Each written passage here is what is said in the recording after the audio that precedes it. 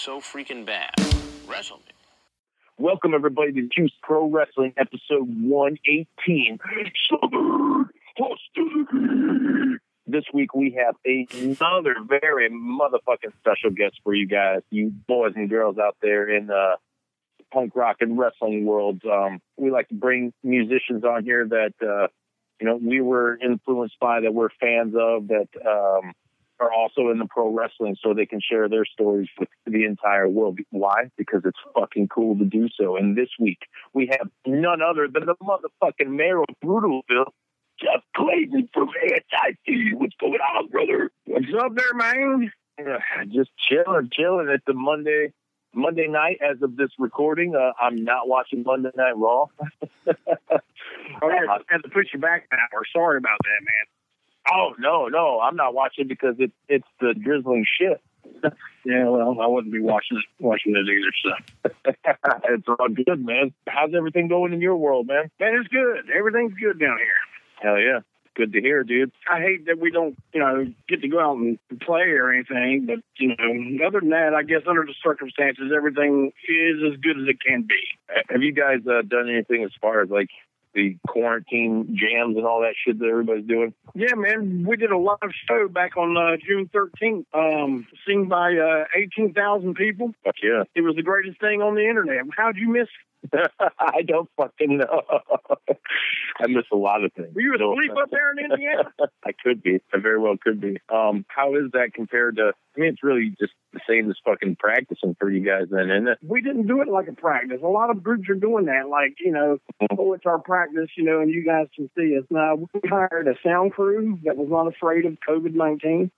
We hired a light crew and a sound man. And there's a PA, lights, set design, everything. We did it like a live show. I told the guys, I said, I don't care if we fumble and mess up the whole song. Keep going. We got to plow through, man. We ain't stopping and giggling about it. We're going to keep going. And we're going to play it just like a live show. And I told them, I said, keep this in mind. We're probably playing to the biggest crowd we've ever played to in our career. Yes. I said, keep that in mind. And I think it went real well. Matter of fact, It went so well that it's going to come out as a LP and CD sometime in September. I fucking love that, brother. Got to capitalize on the moment, man. Super fucking cool.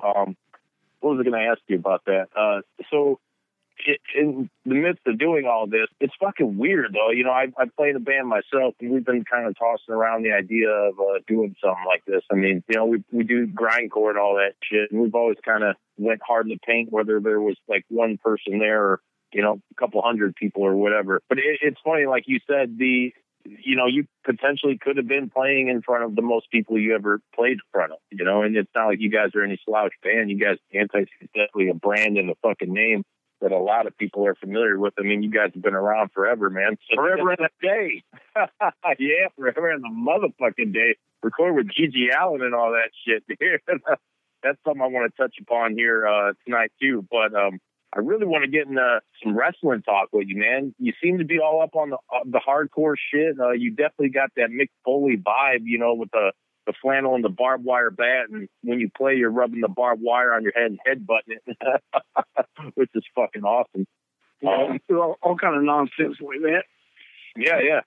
Really cool shit, though, man. Let's backtrack a little bit. When there was maybe you were a wee Jeff Clayton, how old were you when you got into wrestling? Well, man, on a bunch of our late night drives home from wherever state we're in back to the Carolinas, we talk about wrestling and, stuff that we grew up on, and I tried to pinpoint the very time, but I really can't because it was just around all the time. Like, a grandpa watched it all the time, and it sounds hokey, but he was one of the dudes that yelled at the TV, would throw the TV guide at it. That was real. Yeah. It's not something that they make up. It happened. I saw it. And it was, the black and white wrestling at that point. Right. The 60s, And I just remember one of the first live wrestling events I ever saw, and I don't know what group it would have been, but it was in a small town in Pfeiffer College near the place I grew up. in New London, North Carolina. And it had people there like, I just really remember Bulldog Brower. He really, really left an impression on me, you know, and I think it was Rip and Buzz Tyler. It was guys like that. I don't remember there being any really big names, but I just remember watching Bulldog Brower, seeing that reaction he got and how he kind of scared the hell out of me. And I really, really liked that, you know? Yeah. And then, of course, you know, a typical Saturday for us was, you know, watching cartoons and American Bandstand and going out and raising hell for a while and come back in and to catch the wrestling at 3, you know. And hell yeah. It was the Mid-Atlantic. And we watched that stuff, you know, from very early time. And I guess I kept with it. I kept up with it all the way until I moved out of New London. I moved to Charlotte, and I moved into an apartment that had something. You may have heard of it. It's called cable. I hooked it up to the TV, and I saw this thing called Georgia Championship. And I was like, yeah. And I've seen a lot of these dudes in the magazines, but I've never seen them perform, you know. And And so a whole new world of that stuff was opened up for me. But, you know, and I stayed a fan. I stayed a casual fan throughout the mid-'80s or the late 80s into the early 90s, I guess. I stayed a casual fan. I wasn't as gung-ho into it. And then I guess I started, you know, when they started getting the shows on Saturdays, like 605, you know. Yeah, WCW. Yeah, you know, and watching all that, and then, you know, of course, the Monday Night Wars started up, and then came the Attitude Era and all that stuff, and, you know, and I stayed loyal all the way up, pretty far into that. Then it just got to be too much for me, and I couldn't take it anymore. Mm-hmm.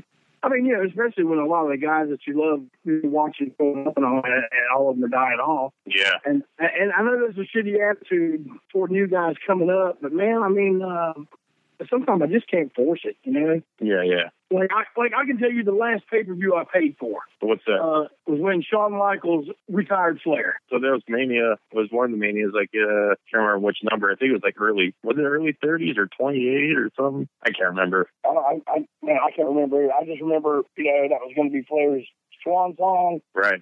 I watched it. I saw Michaels do the getting ready for the Sweet Chin music. Told Flair he loved him and then popped him. He crying like a baby.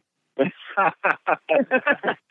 I know it's a work, but man, I'm still like, yeah, I mean, but it's cool. That's, you know, I mean, that's why we're sitting here talking. That's why I like fucking talking to anybody that, you know, gets that emotion from it, because it is. I mean, you know, everybody knows what wrestling is, but when it can do something like that to you and derive such emotion from a person, that's fucking entertainment. That's good entertainment, you know? Listen, I'm going to tell you something, man. I was at one of the Starcades here in Charlotte, and I'm sorry, but I cannot remember numbers very well, man. I'm terrible about that, so forget. But it was the match where Flair won the belt back from Vader. Oh, shit. Okay. I remember that. And it was the one where, and it was also the same show where Flair broke his tooth. Mm-hmm. And he was crying in the ring, bloody as hell, and crying because he was in enormous pain. Because that tooth just broke, you know. He had to go to the emergency room after. Man, I remember when he won that belt, we were on the floor. We were like 5 rows away from the ring, you know. Oh, and man. Eddie shit and everything, and man, people were hugging each other, didn't even know each other. Me and my brother were teared up, you know. That's great, dude. That's so fucking awesome. Like, you're so overcome with emotion, and then you just want to go out and fight somebody. Yeah, right? Exactly, dude. Super kick.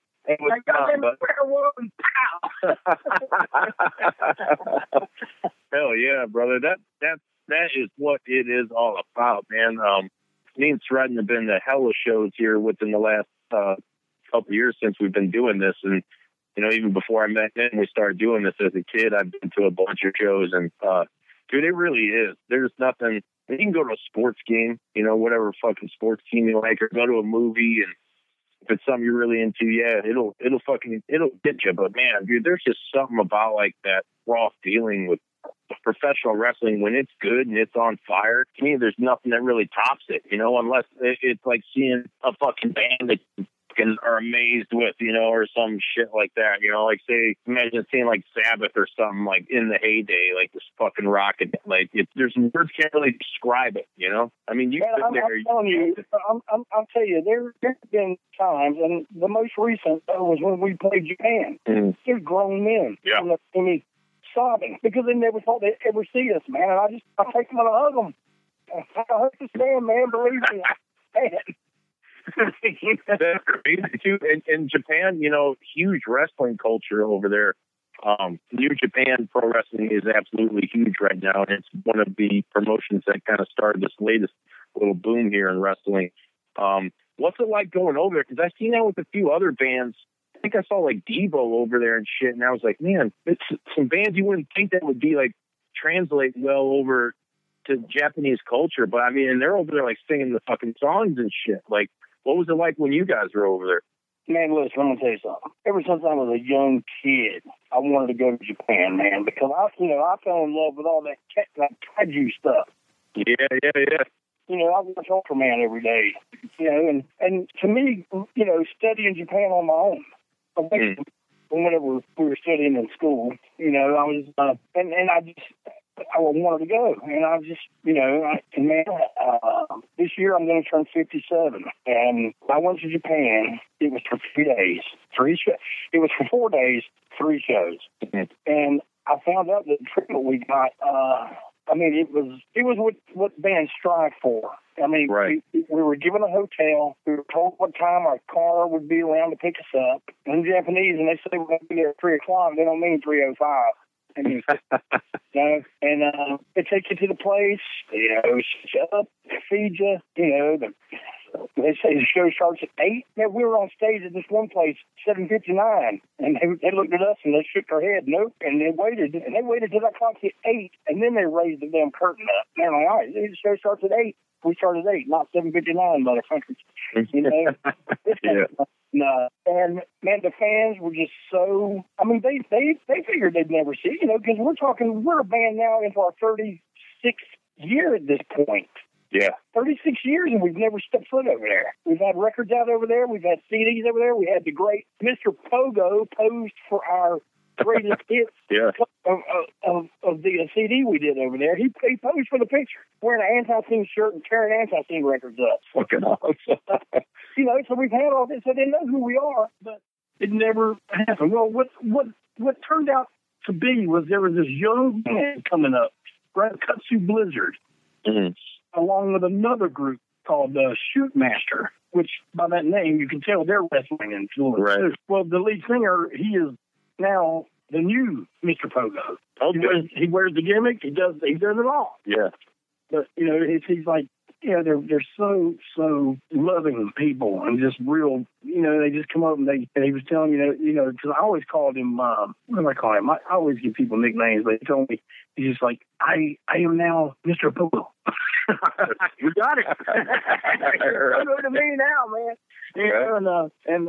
It turned out we were only going to do Friday and Saturday, but a wrestling federation from over there called First Ring found out that we were over, and they're like, look, this may be the only time they come. We got to have them, and we don't do shows on Sunday, but we'll do one on Sunday to have them. And it was a tribute show to Mr. Pogo. And what is it's not Jun Kasai, but the other blonde fella that does the hardcore stuff. Oh, because of the I'm sorry, I'm terrible with names. No, I get it. Kasai's the one. Is he the one that wears the goggles? No, that's Jun Kasai. Yeah. I can't think. I know what you're talking about. It's the other guy, but the blonde guy, Japanese guy. Anyway, he was there, and man, it was way bigger than we expected it was going to be, and so it was like a hardcore match and a band, a hardcore match, and we got to play with Japanese band Abigail, and when we played, we were the last thing after the last match, and it was, I forgot to mention, it was also my 50th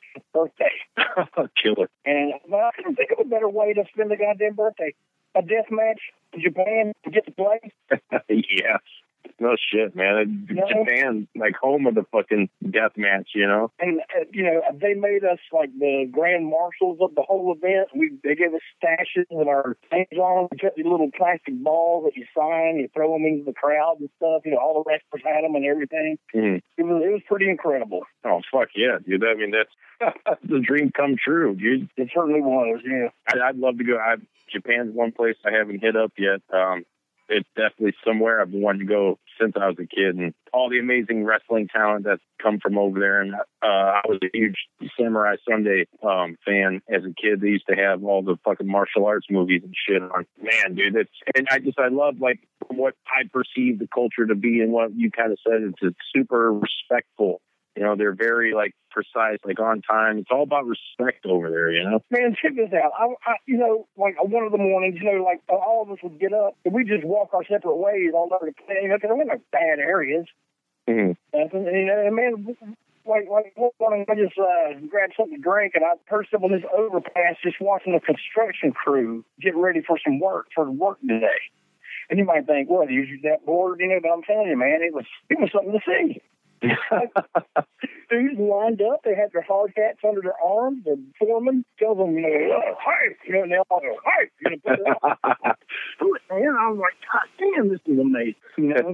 Loved it. I loved everything about Japan, man. The only thing I didn't like was a 15-hour plane ride. But, man, I'll do it again in a minute. Yeah, fuck yeah. Would you say that's definitely then your most favorite place that you've ever played? I mean, you guys been rocking around for a long fucking time. We played, since Japan now, we've played 18 countries in the world, and that was my favorite by far, yes. You got any horror stories from anywhere you've been overseas? Jesus Christ, yes. Give me one real quick. Well, the last time we went over to Europe, 2016, and we go, and man, we're playing with Negative Approach, and it's going great. First show, I think they said was sold out, and it's 2016. The United States is in the news, and I raised my hand and said, "Make Germany great again." Well, I was kind of referring to 1991 when we first went over there, but everyone else assumes you mean 1941. So, Right. Yeah, so our tour kept getting, like, every show kept getting canceled. And some places refused to bow down to the PC, cancel mob and see you guys are going to play here. This is, Germany, where ANTiSEEN, got big. Y'all going to play here, So there were a lot of people that stuck by us and realized, and some of these promoters have known us for 20 years. They know, they wouldn't work with us if we were those kind of people. They would have paid our airfare to be over there, Silly.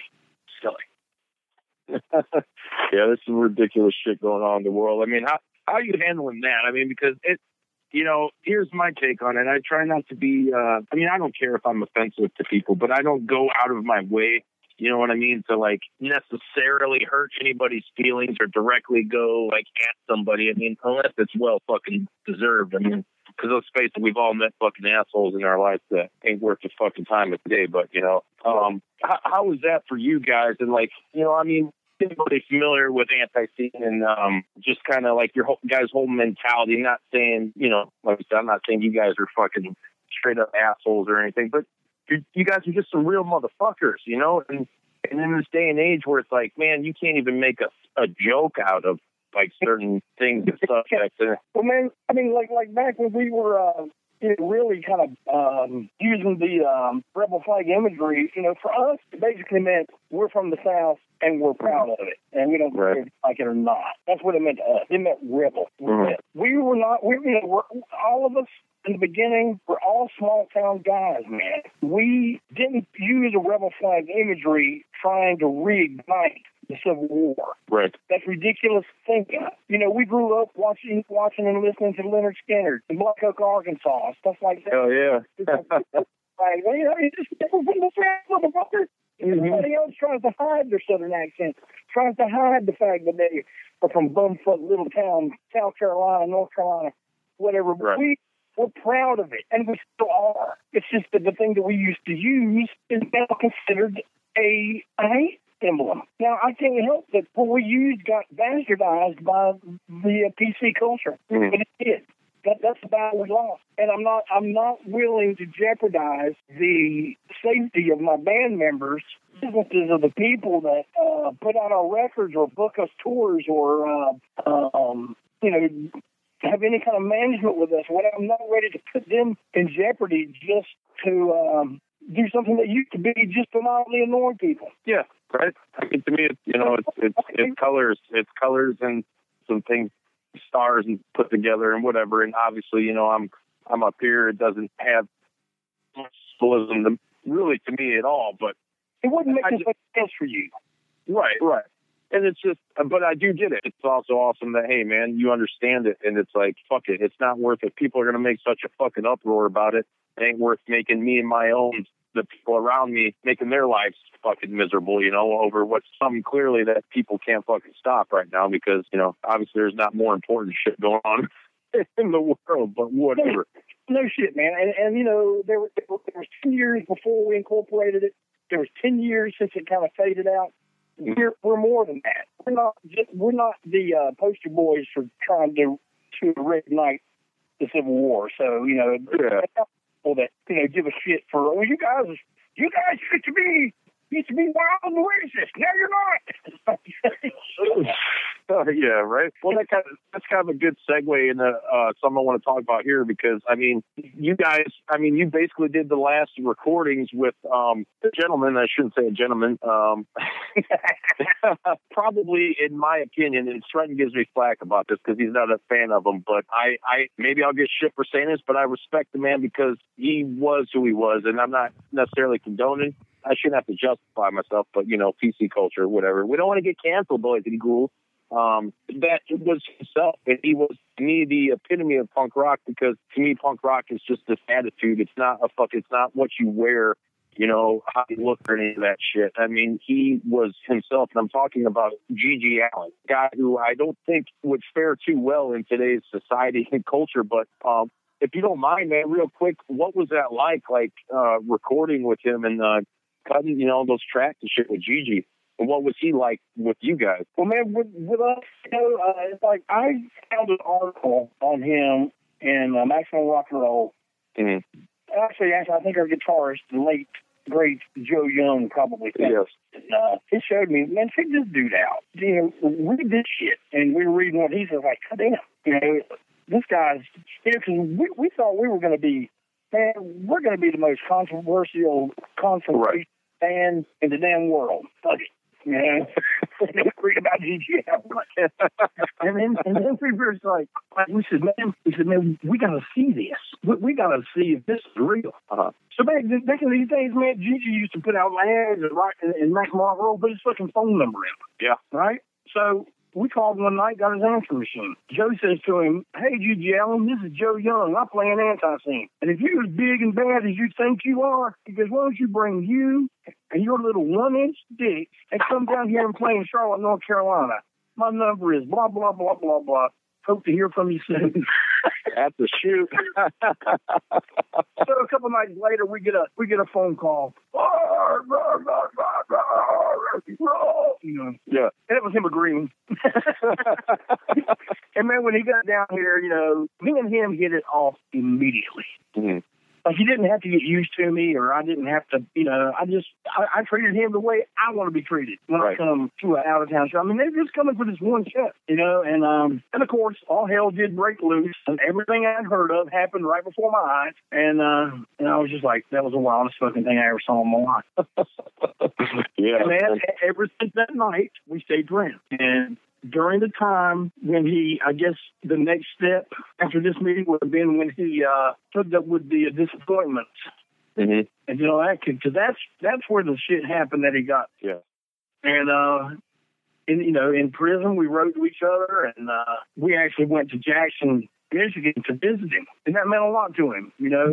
I mean, we were on tour, but we took a whole day to go out of our way to go visit him, and that spoke a lot to him. You know what I mean? Mm-hmm. That said something to him. And, you know, we stayed friends the entire time when he got out. And we said, hey, man, when you know, we got all this loose stuff that we're not doing anything with. We'd like for you to, you know, we'll let this be your next album. You know, you can come out, you know, it'll be GG and ANTiSEEN. And, man, we gave him a cassette. He couldn't have it in prison, but when he got out, he was staying at a halfway house in Ann Arbor for a while. And, man, he already had a notebook full of the songs, right? And by the time he came down to Charlotte, he already had, I don't know how many tunes we did. You know, the album you got from me the other day, that's it. And he already had the tunes.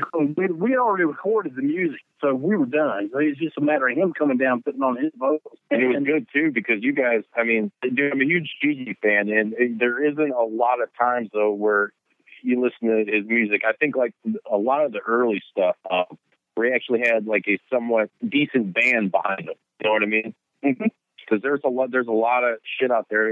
It's rough. It's, you know, I mean, it's still cool to listen to, but it's like, fuck, man. Like, give me something with a good band and that fucking guy fronting it and that attitude. And I think that's what you guys delivered on, man. Yeah, I mean, you know, we were just thrilled to be part of a GG Allin record. You know, I guess he was a contemporary, but we did look up to him. You know, because he kind of showed, you know, we thought we were pushing the envelope. He should have balled the envelope up and throw it in somebody's face. Yeah, along with some shit. Give us some shit on it. The brown. but man, like a lot of the stuff GG sings about on that record, I don't agree with not one bit. Right. Not one fucking bit, man. I'm pretty much a conservative guy. That kill the police stuff, I don't believe none of that. Even violence now. I ain't into that. We played that song live 100 times. I mean, it's because we got to do a record with GG.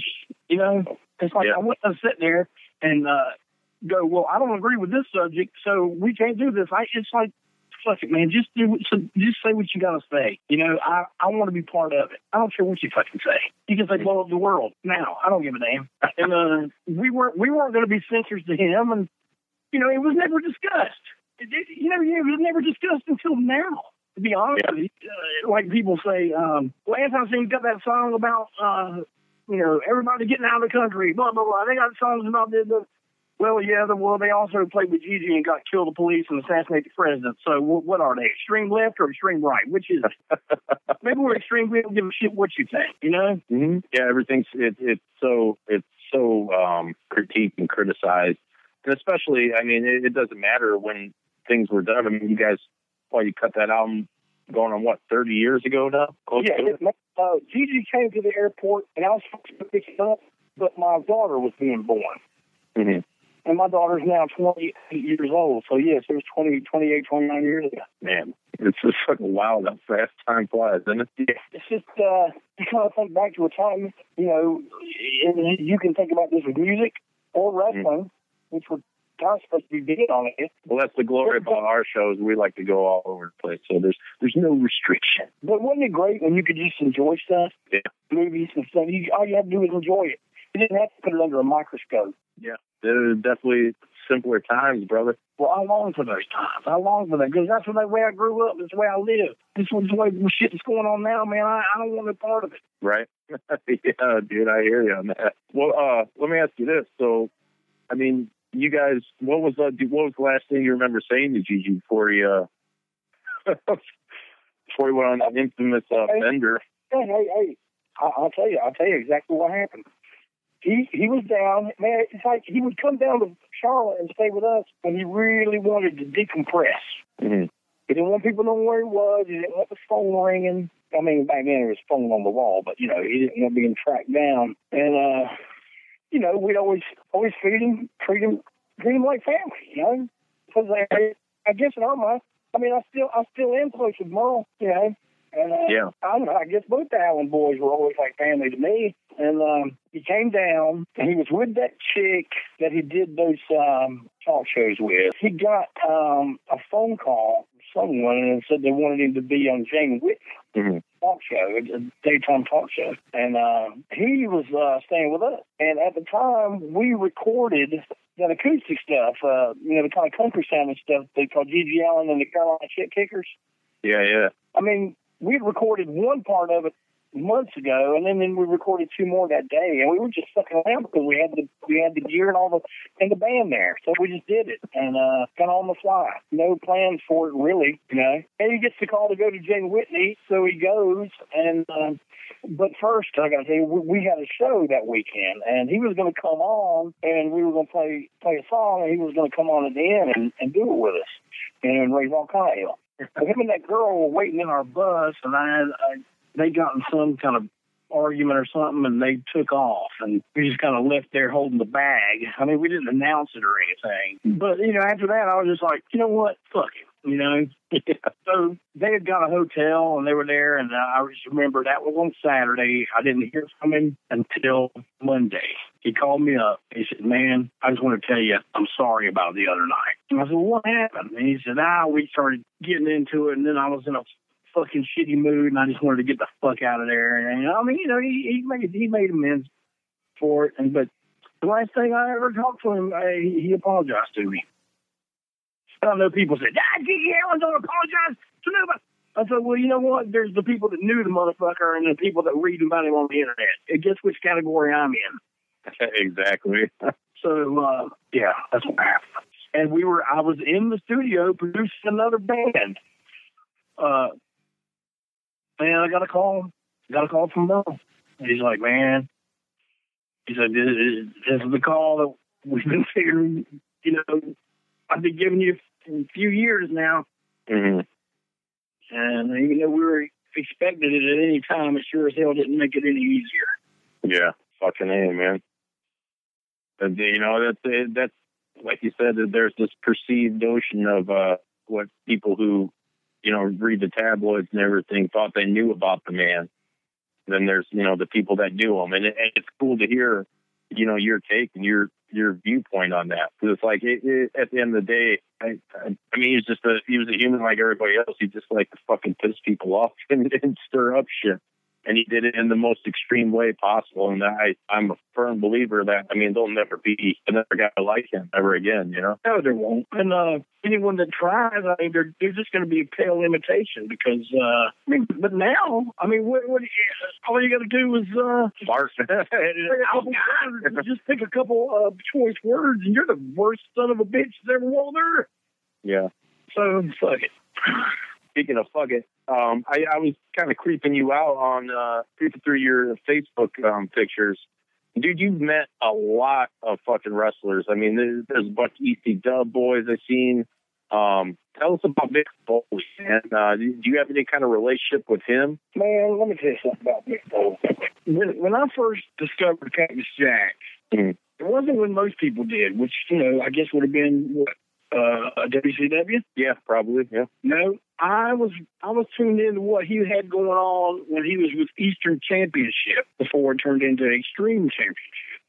Yeah. And it might have even been, at this point, it might have even been Tri-State. Right. I mean, they had guys like Eddie Gilbert. Yeah, hot stuff Eddie Gilbert. And they had 3 really big, brutal shows. The thing that got me hooked on him was, see, man, I used to know this dude in Philadelphia named Furry Counts. He used to run this mail order business called Mondo, and he had a store up there. And every time we were in Philadelphia, you know, we'd go hang out with this guy. He made a Bruiser Brody T-shirt. Yeah. Right? And so I got one of those. Man, I saw a picture in a wrestling magazine of this guy named Cactus Jack wearing the same Bruiser Brody shirt as me. So he was already cool in my book. Just because of that. But, man, we dressed the same. I always wore black warm-up pants. You know, jogging pants. Yeah, I'm going to jog. Whatever they are. Sweatpants. Sweat. Yeah, sweat. I do sweat. And you know, he's wearing flannel shirts like I wore flannel shirts since I was a kid. I was like, man, this is what I would look like if I was in wrestling. It turns out we're the same age and everything. But, man, and then, you know, he came to WCW. We got to see him every week. Mm-hmm. And he quickly became my favorite wrestler. Did you say it's your favorite of all time? Not my favorite of all time. You know who that is. Man, I live in Charlotte. Woo! That's the only thing. That's all you got to say, man. Yeah, bro. But I remember he was doing the Great American Bash at Memorial Stadium here. And I got a ANTiSEEN shirt. I wrote him a letter. I put it in a packet. I gave it to Grizzly Smith. Nice. Jake the Snake's dad. He ran it back there on a golf cart. And did he get it?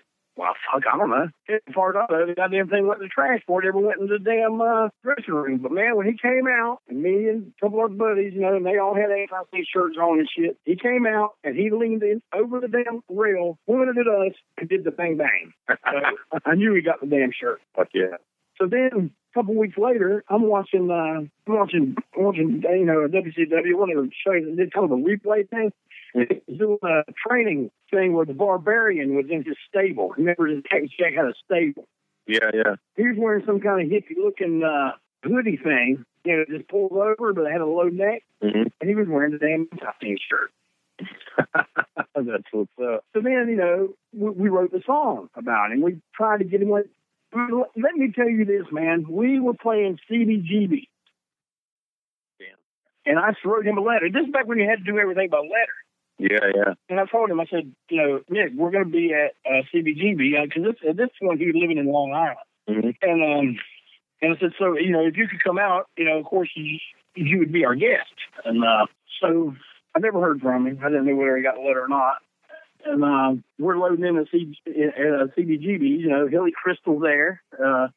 Ruth, what's her name? She was there. She's the one that they had a phone booth in there, and the phone booth rang. She picked it up, and she goes, "Is anyone here named Jeff Clayton?" And I said, "Yeah, me."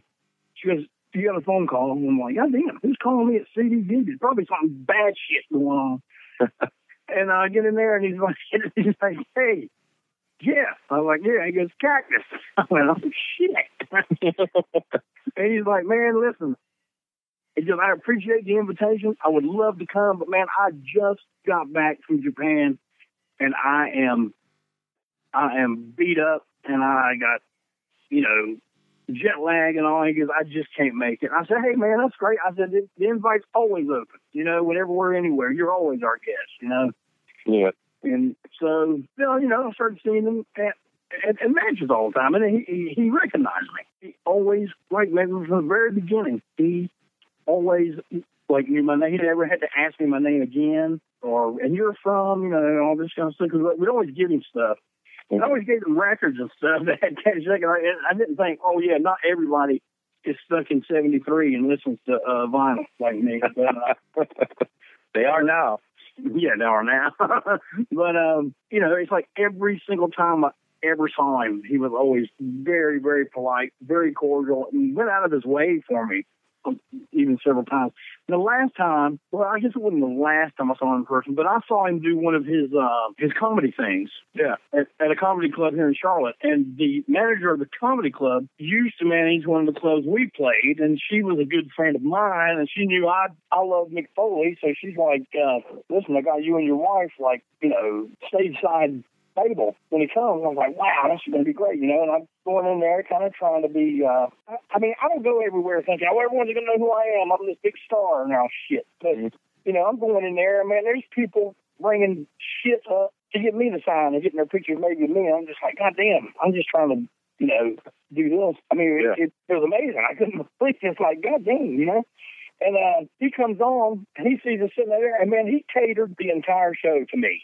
He'd always, he was talking about, yeah, once I was working down there with the Von Erichs, and I remember I was going to do this thing where I crashed through this wall, and there was a beam right in it, and he goes, "Jeff, you would appreciate this," because I went, and he'd include me in every story just about. It was pretty funny. I don't take shit like that for granted. I was tickled to death about it. I mean, I'm always a fan, Yeah.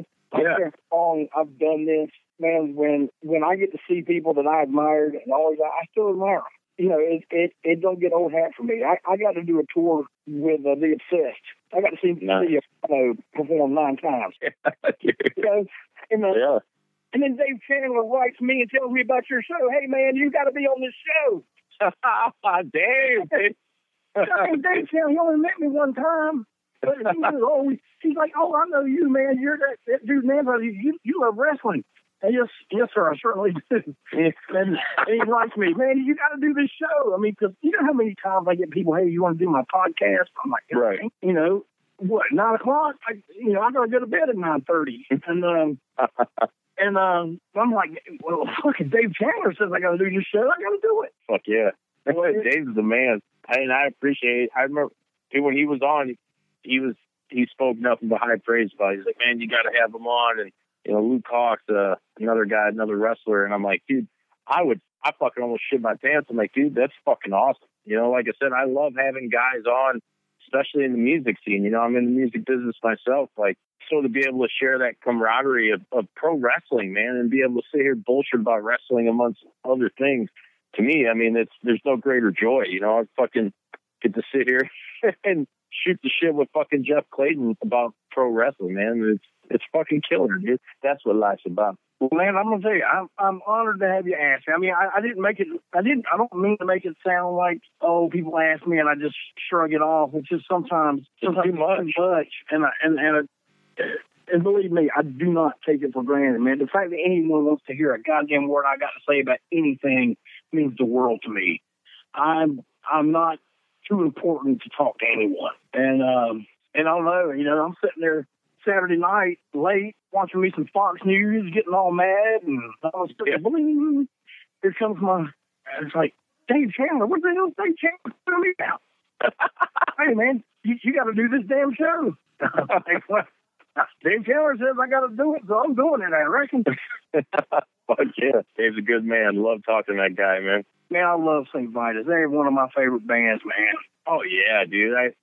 It's so crazy. I mean, they're lumped in with like it being, some of the forefathers of that whole doom movement with like Pentagram and dude, it's amazing. Like just going back and watching some of that old shit, and even still to this day, I mean, they still fucking rock out. God damn it, it was so cool to hear that he was a wrestling, find out that he was a wrestling fan. Like I told him, I was like, man, I was watching a fucking Mentors documentary, and like I seen you, and I think it was him and Wino. They were talking about fucking El Duce, and he's wearing an ECW shirt, and I'm like, get the fuck out of here. I'm like, well, but and here's the way I do shit, Jeff. Like I just hit people up. I try to be real because I think real recognizes real. I don't have to try to be. I just am. I don't like, hey, this is Top 40 Radio Hits. Do a new one podcast. Fuck all that. It's a lot cooler for me when you can just be real with people and it rubs off and it's given back and forth. So I was sitting there and I'm like, man, like I'm just gonna hit this dude up or hit St. Vitus up and see what it would take. Like I could probably score like Dave on my show. Like that's the shit I gotta tell myself in my head so I actually do it instead of just being a fucking little coward, and not asking. And I hit them up, and I think like a week or so later, I got a response. I was like, yeah, hit up Dave, and here's his fucking email. I was like, holy shit. And it came, man, and now I got you, and the world's looking fucking all sunshine and rainbows now. Hey, man, let me ask you this, though. So it's a cliche question, and I guess I'm not going to do the Mount Rushmore shit. But I'd like to know, who would you say would be like your top 5 favorite wrestlers of all time, man? Top 5. Top 5. Heel or baby, doesn't matter. Let me think here a second, okay? Mm-hmm. Brody. Yes. Ooh, yeah. Mick. That's Cactus. Yeah. Spot right here. Punk. Harry. Hell yeah. Oh, right on. What's the most brutal match you've ever seen in person? Seen? Mm-hmm. Man, I saw Sabu and Taz tear up a damn armory in Concord, North Carolina one day. I was like, God almighty. Oh yeah. And we've had Sabu on the show too, man. I remember I used to go to one of the some of those shows they had down here with the Mid Atlantic, back in the 70s and 80s. That was good shit. One of those Thanksgiving things, and man, time has kind of muddied the details for me. But one thing that stayed perfectly clear is that it was Rick Flair and Greg Valentine. Now I don't know if they were partnering up or if they were against each other, but it was a cage. Every time they climbed up on that top rope and got on that cage, man, those blonde heads were just ripped. Yeah. I was like, wow. Isn't it amazing how like him and even the American Dream, Dusty Rhodes back in the day, man, like those bleach blonde motherfuckers, dude. So you get a little trickle of blood. It just seemed like all of a sudden it was gushing out their whole head, man. It was like it it just made such a great fucking picture, such a great visual, man. I mean, I wonder if that's why some of the guys did bleach their hair out. I mean, I'm sure that's a good question, but I'm sure some of those guys that it might have been. Yeah, I've never really thought about that. I got But man, I mean, it's like, you know, I really love that old stuff like that. I mean, it's like I take this leap from the old stuff, you know, and then to that, you know, when we started discovering the American version of hardcore, and then when I learned about Japanese hardcore was through Wing and IWA, you know, with Matsunaga and Pogo and that kind of stuff. And then, of course, you know, when they did the tournament where Funk and Cactus headlined the thing, you know, with the exploding barbed wire and all that. Yeah. Love it. And I mean, and then the thing about it is, look, I'm not going to sit here and knock what's going on today, because I know what's going on today. Man, there's some kid right now, and he watched Raw tonight, and he saw something on there, and it clicked for him. Right. And 27 years from now, that kid's going to talk about that, even though, you know, I'm sitting here going, you know, whatever. I know it's important to someone. I know someone is digging it, and you know what? That's great. As long as they're digging it and it's wrestling, I'm good with it. Well, that being said, have you watched anything like of the newer products, like AEW, Impact, or anything? Man, I have not. I did watch. What's the one that Billy Corrigan's doing? The NWA. I did watch the first couple of that, and I enjoyed it. But man, it's like I'm so busy these days. You was right with the almighty lockdown and stay home. You know that I'm busier than I've ever been, man. And I just don't have time to watch TV. I really right.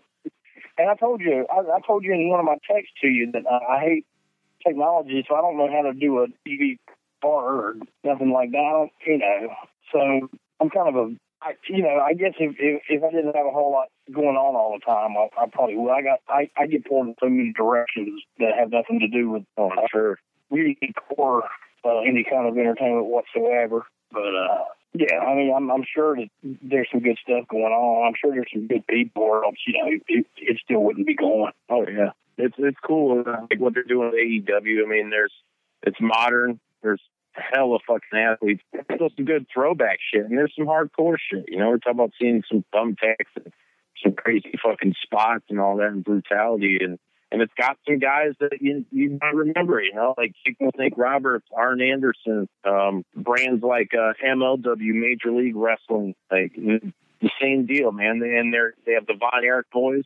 Kevin's boys are wrestling for them. They have a good mix. They have a show. It's on YouTube. It's called Fusion. And dude, you want like strong style, you want deathmatch, you want fucking pretty much anything in wrestling that isn't bullshit. You know, it's not like some hokey dokey soap opera WWE shit. It's great to watch, man. It's really fucking cool. And they do a lot of, and fuck, they've had guys like Terry Funk in the promotion, like early on in the early 2000s, and they're just now releasing a lot of that footage, man. I think there was a death match between Dusty. There's like Dusty and Terry Funk, and I think Steve Carino, some other guys, man. But a lot of really cool shit. If you ever get like a second out of your busy motherfucking life to check it out, man. Yeah, man. That sounds like something I'd be interested in. Man, you know what? I can tell you the last two wrestlers that were new to me. I mean, I guess when I tell you their names, you might go, well, goddamn, man, that's like 10 years ago. But the little Japanese girl that comes out with the mask. Oh, Asuka? Yes. I was very impressed with her when I saw her. Also, the kid, the Japanese kid that they were fishing, doing strong style, always wore the teeth guard, the black teeth guard. Oh, is that, who the fuck is that? With WWE? Yeah. I guess he was on, what was that, like, training league show they did? Are you talking about, like, it wasn't Yoshikatsu, was it? No, man, skinny guy, long hair, young dude, Japanese. And they always said, you know, that, like, they were really pushing that term, strong style. Oh, God, Shinsuke Nakamura. That's him, yes. I like him when I saw him. Yeah, dude, he's had some hella matches in New Japan, dude. Against, like, Brock Lesnar went over there when he first left WWE, and they got it on. And, dude, Shinsuke is good, man. I really like how he's utilizing WWE, but that's just kind of thing, you know. They're a huge corporation. They're a bastardized version of themselves, you know. Well, I mean, man, you know, I look. I mean, WWE had Rob Van Dam and Sabu, and look what they did to them. Yeah. Well, that and they happen to get busted with drugs, but you know, like that's they're the first ones to ever do that. Hell no. Randy Orton's still around, and that that dude's been doing some shit. You tell me the Hardy Boys ain't doing drugs? Right? No shit. Well, they got an angle going on right now. I don't know if they just finished it up or whatever, but with Jeff, and basically making fun of his alcoholism. Well, not making fun, but using it as a storyline. Yeah, damn, man, they didn't learn anything from when they were doing that shit with Hawk from Legion of Doom and, you know, Scott Hall back in WCW. Like, damn it, dude. Like, try to find that. That was painful to watch, dude, especially with, for me, like, as a kid with the Road Warriors, because I fucking love the best man. Between them and, like, Rock and Roll Express, and I'd say, like, modern day, like, Dumbucks, that's Road Warriors is my favorite tag team ever, man. I mean, it just don't get more intimidating as a fucking tandem than those two motherfuckers, you know? My favorite tag team of all was the Gene and Ole version of the Andersons. Nice. Okay. Man, them guys just scared the shit out of me. Hell yeah. The Ole was a fucking brute. I actually saw them and, like, bumped into them. They hurt me.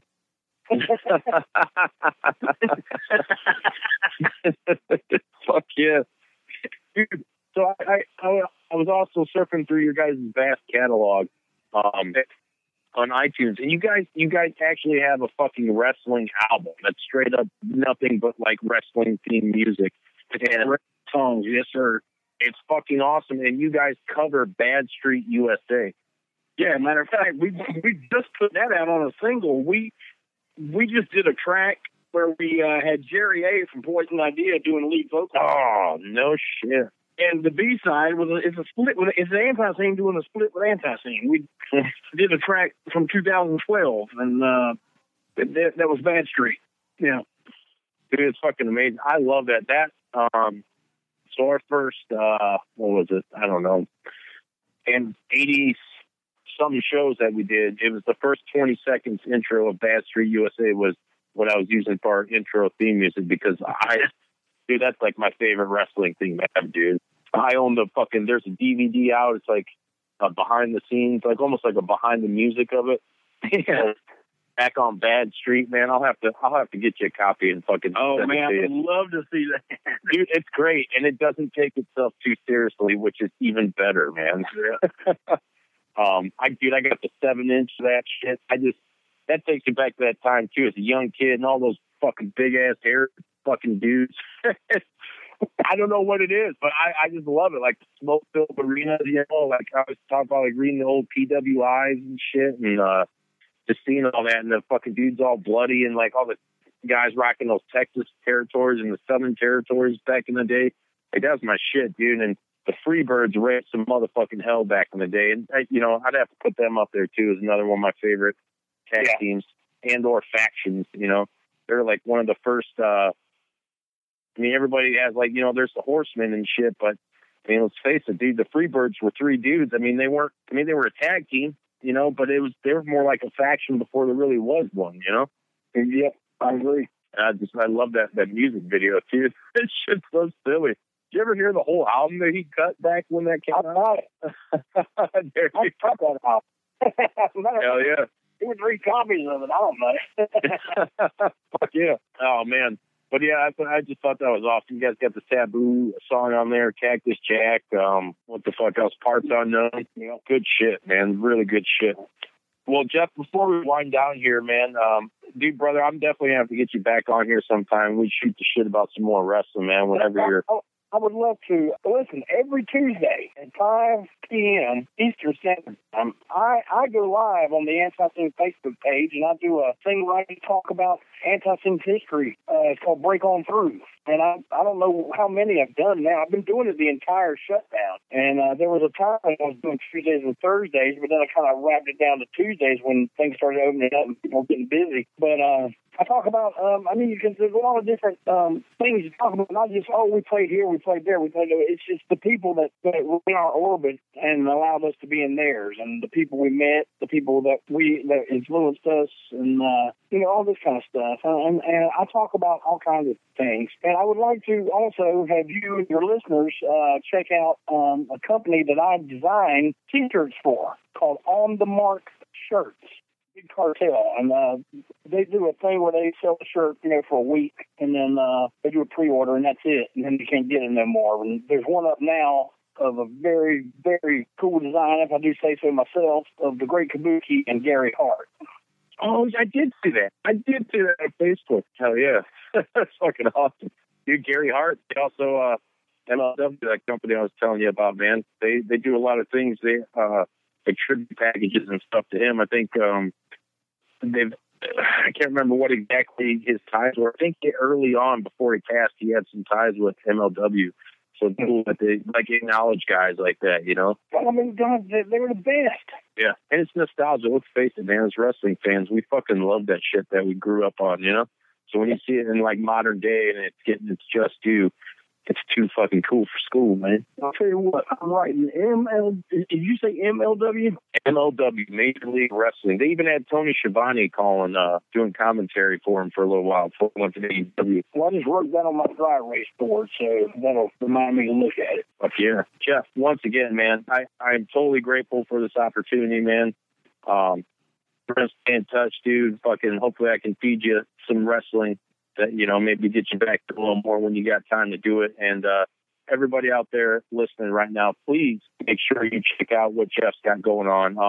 I was able to check out a couple of those live videos you did. And like I said, anybody that's a fan of the band or just the scene and what was going on, around these guys, you're going to fucking love this shit. And I know a few people off the top of my head, they're going to go batshit crazy once they listen to this and find out. So, yeah. I'm going to be scoring that Gary Hart T-shirt too, man, because I can't let that shit slide.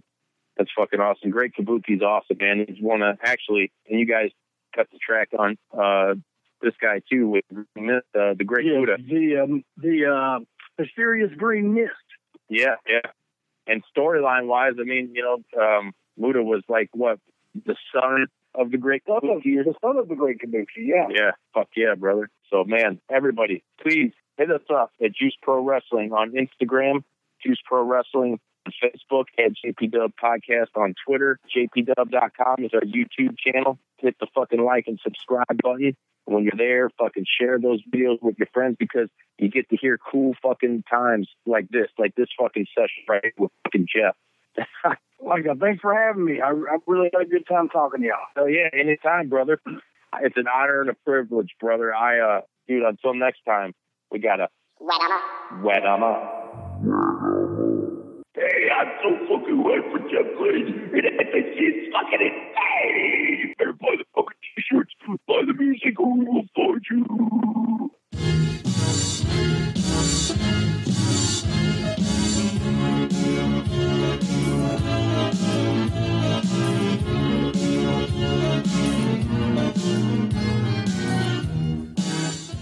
You gonna do sex to me?